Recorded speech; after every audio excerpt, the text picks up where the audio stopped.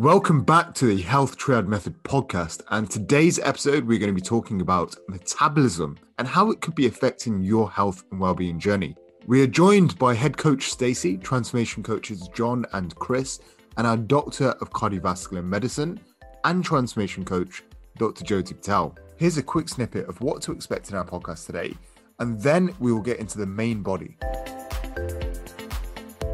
Just remember, the metabolism does adapt. So whatever you've been doing to it for a long time, it will adapt to. And we can take back control of that metabolism through lifestyle practices, through a consistent approach towards nutrition, towards exercise, towards more movement, towards a performance-focused approach. So just know that your metabolism may not be optimal right now, but that's not forever. Or your metabolism may not even be the issue right now. And again, that's not forever. So just focus on the fact that you do have more control over your journey than you're probably giving yourself credit for. So we're joined by the team today, and we're going to be discussing one of the things that a lot of people find is holding them back from weight loss and fat loss and seeing success.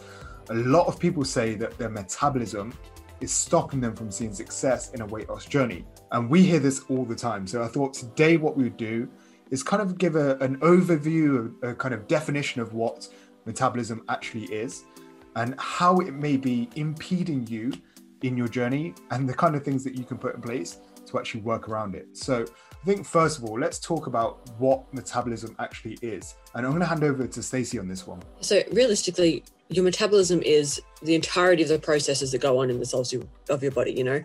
It's a breaking down of the food you eat to make fuel. It's the building up of new cells and new muscle tissue. It's every single biochemical process that goes on in your body. So it's incredibly complicated. But I think when people come to us with questions about the metabolism or complaints about the metabolism, what they're saying is, I feel like I put fat on really easily, or I feel like I can't eat as much food as I used to anymore without getting fat. And I think that's how people interpret it. And one thing that we see a lot of is people, particularly women, coming to us with histories of years, if not decades, of yo-yo dieting. And then they're saying, like, I can't lose fat. I've been trying for years. And you ask them, what diet have you tried? And it's all of them. Yeah. And what happens is your body has mechanisms in place to ensure that you don't starve. So if you are constantly heavily restricting your diet, heavily restricting your intake through dieting, then your body is going to make certain adjustments to survive on less calories. And over time with yo-yo dieting, what happens then is the amount of food that your body runs on will go lower and lower and lower and lower, which means that for you to lose fat, you have to eat less and less and less, and so we get people who are like, oh, I eat 1,100 calories a day and I can't lose weight. And that's where you have to sort of step back and be like, okay, well, is it healthy and is it realistic for you to continue that cycle? Or do we need to take a completely different approach and try and reset your health? Yeah. I think I went off topic there, but there you go. No, 100%. If we think about it from that perspective, like people will go into these really extreme diets, like, eating 600 calories a day or 800 calories a day. And then that leads to the binge, like inevitably that leads to the binge afterwards. And that whole kind of repetition of that process over time, of course, there's going to be some negative impact somewhere along the line. I would also say that kind of plays into that loop that people get into of trying to really eat a lot less and then ending up not moving as much and then going into these binge cycles and then seeing the weight kind of trend up over time. And I think, Jyoti, I want to bring you in on this because I think you probably see this quite a bit as well. Yeah, I think sometimes when a lot of clients start with us and they start their weight loss journey, they see that drop in their weight and then they realize, oh, so I need to be in more of a calorie deficit. So sometimes they might sort of skip meals. And then again, like you mentioned, sort of eating less, skipping one meal might mean that they just don't have the energy. They move less, so their NEAT might be actually less. There's less fidgeting, less steps. The performance in the gym might decrease. And then generally over time, the metabolism adapts to that low level of energy input, and then that can lead to just the sort of fat loss stalling. It's so like, it seems like such an alien thought process for a lot of people is actually feed yourself for the things that you want to do. Like feed yourself if you want to improve your performance, feed yourself if you want to improve your cognitive performance. It just seems such like a simple thing that everyone should know and everyone should be doing. But there's something out there that drives people to say, just eat less, eat less and less and less, and I'll be able to, progress quicker. And I think that is a dangerous cycle to get into. So I'm really glad that you've raised that. And I think what we see, or what I see a lot of, especially in the initial calls that I take, is when people say about their metabolism slowing down, it's not necessarily got anything to do with their metabolism. Like, there's got to be an appreciation for the fact that when you were 20, you were probably playing more sports. When you were 20, you probably had a bit more free time. When you were even in your teens, you're probably being a bit more active. When you're like mid-20s and you started your career, you'll literally sit behind a desk probably 8 hours a day, if not more, if you're trying to challenge yourself in a corporate environment. Then you go and get married, then you go and have kids, and it's not your metabolism slowing down at all. So your lifestyle practices have completely changed over the years. And I think that's massively underappreciated in terms of what that leads. I mean, I know that from a timing perspective, I don't always have like 3 hours a day to go and exercise.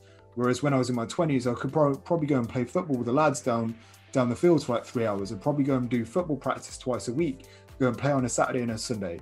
So things do change over time, but it's not necessarily your metabolism.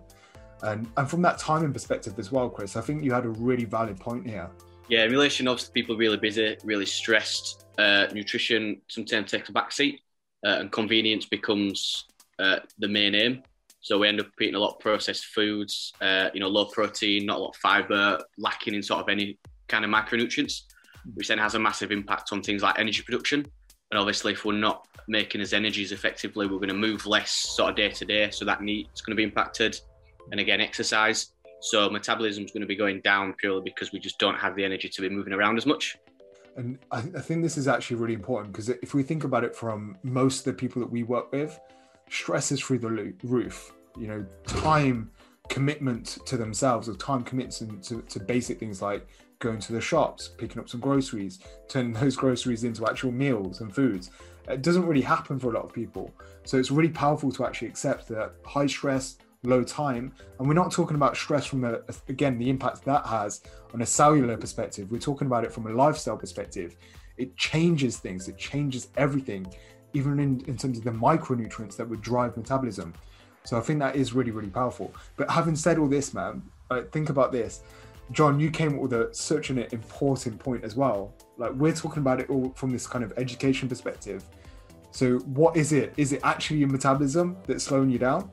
It's such a difficult one to comprehend if you're not in kind of the fitness industry. And metabolism is, if you're not moving, if you're not eating right, your metabolism is going to slow down, or that's what it will seem like. But I think you need to have an honest assessment of yourself in terms of where you've come from the past year, 5, 10 years. What have you been doing? Have you been moving less? What have you been eating? Has it been processed foods? Have you been getting good food, nutrition in there? Have you been dieting, like Stacey's been talking about? And then going from there and trying to just bump up your daily activity, increase your nutrition in terms of the quality of food, and it should improve. Yeah. I think this is really valuable. Thank you everyone for your inputs today. And I think for anybody listening to this, just remember the metabolism does adapt. So whatever you've been doing to it for a long time, it will adapt to. And we can take back control of that metabolism through lifestyle practices, through a consistent approach towards nutrition, towards exercise, towards more movement, towards a performance-focused approach. So just know that your metabolism may not be optimal right now, but that's not forever. Or your metabolism may not even be the issue right now, and again, that's not forever. So just focus on the fact that you do have more control over your journey than you're probably giving yourself credit for. But thank you all, team. Thank you so much. And if anybody's got any questions on the back of it, feel free to reach out. But we'll all catch up soon and have a powerful week. If you enjoyed this episode today, all I need from you is to subscribe to the podcast, leave a comment, rate the podcast, and review it. If you share this podcast to a friend or family member, you will be helping us in our mission to educate and inspire our community to positive change. Thank you again for tuning in. I'm incredibly grateful. And until next time, have a powerful week.